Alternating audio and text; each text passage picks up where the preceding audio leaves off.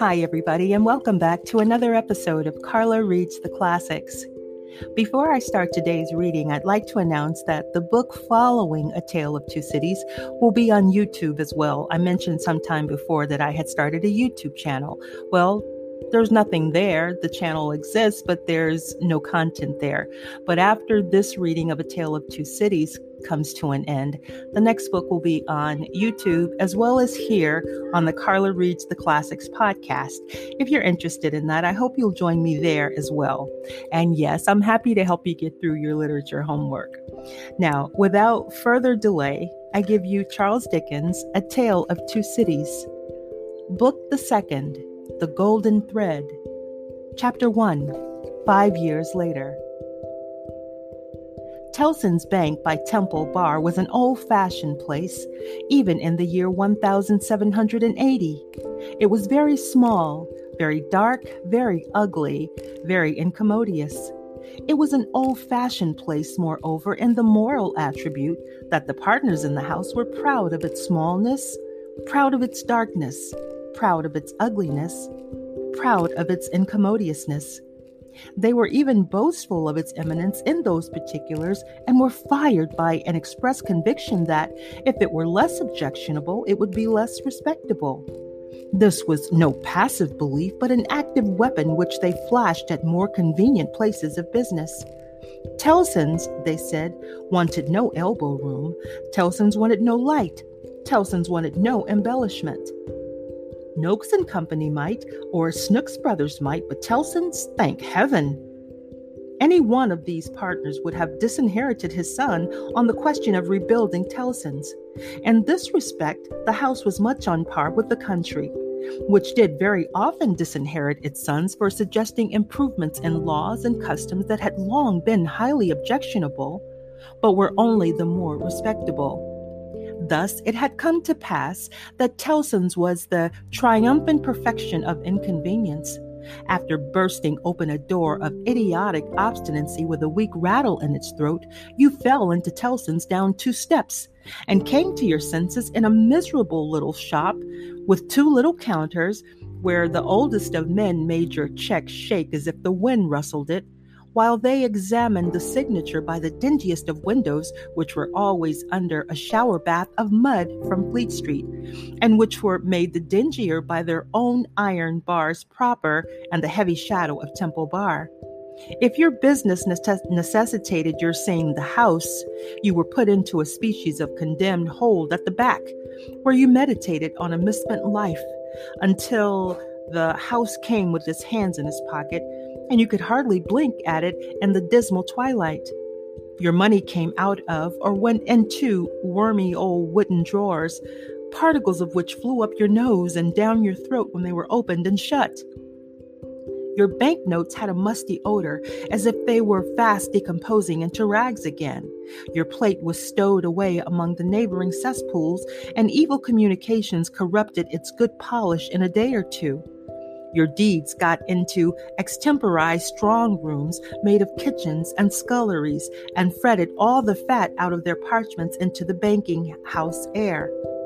Your lighter boxes of family papers went upstairs into the Barmecide room that always had a great dining table in it and never had a dinner, and where, even in the year 1780, the first letters written to you by your old love or by your little children were but newly released from the horror of being ogled through the windows by the heads exposed on Temple Bar with an insensate brutality and ferocity worthy of Abyssinia or Ashanti. But indeed, at that time, putting to death was a recipe much in vogue with all trades and professions, and not least of all with Tellson's. Death is nature's remedy for all things, and why not legislation's? Accordingly, the forger was put to death. The utterer of a bad note was put to death. The unlawful opener of a letter was put to death. The purloiner of 40 shillings and 6 pence was put to death. The holder of a horse at Tellson's door, who made off with it, was put to death.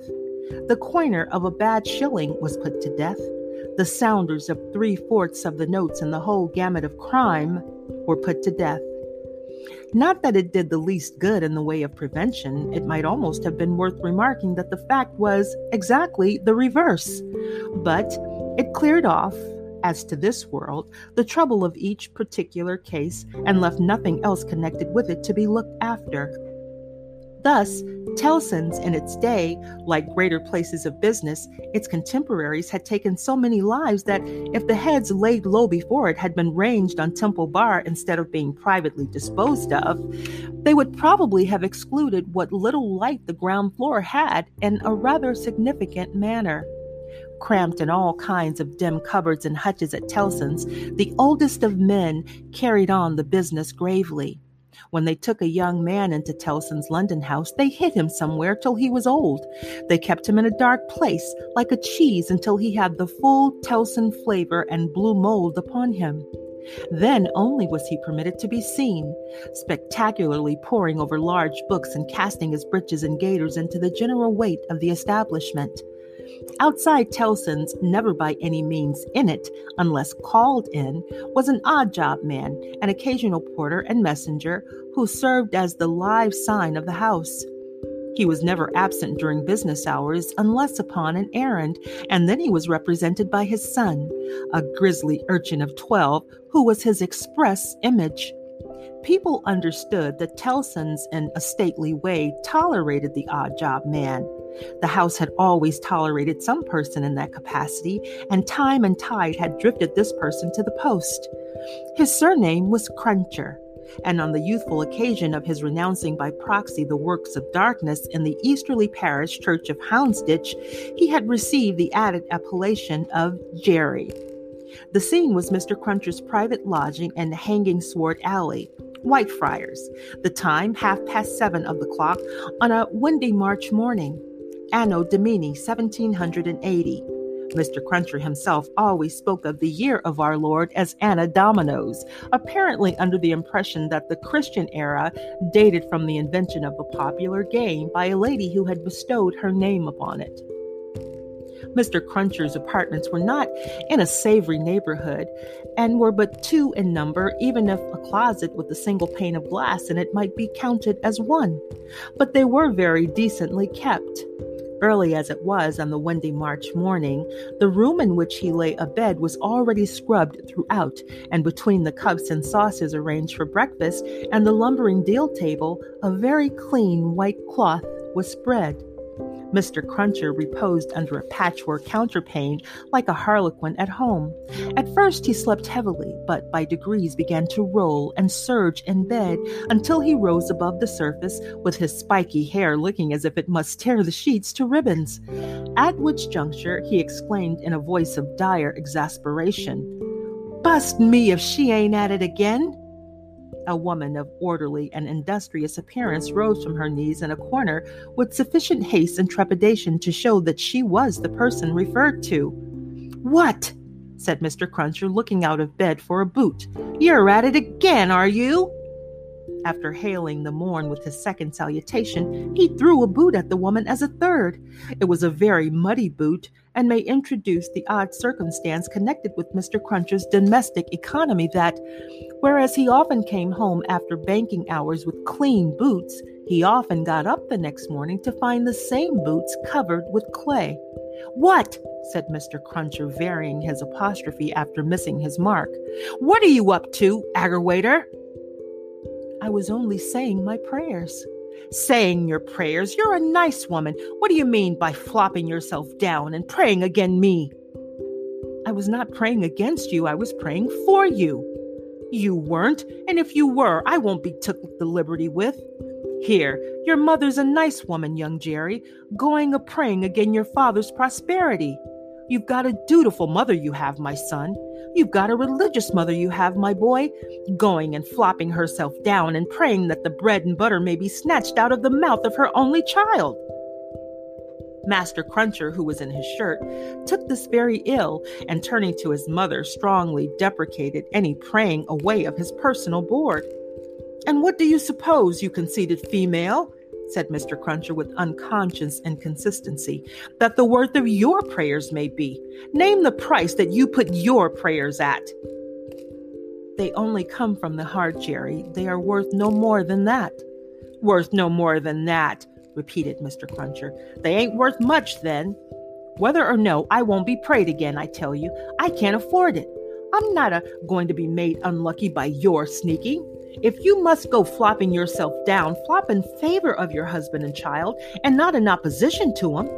If I had had any but an unnatural wife, and this poor boy had had any but an unnatural mother, I might have made some money last week instead of being counter-prayed and countermined and religiously circumvented into the worst of luck.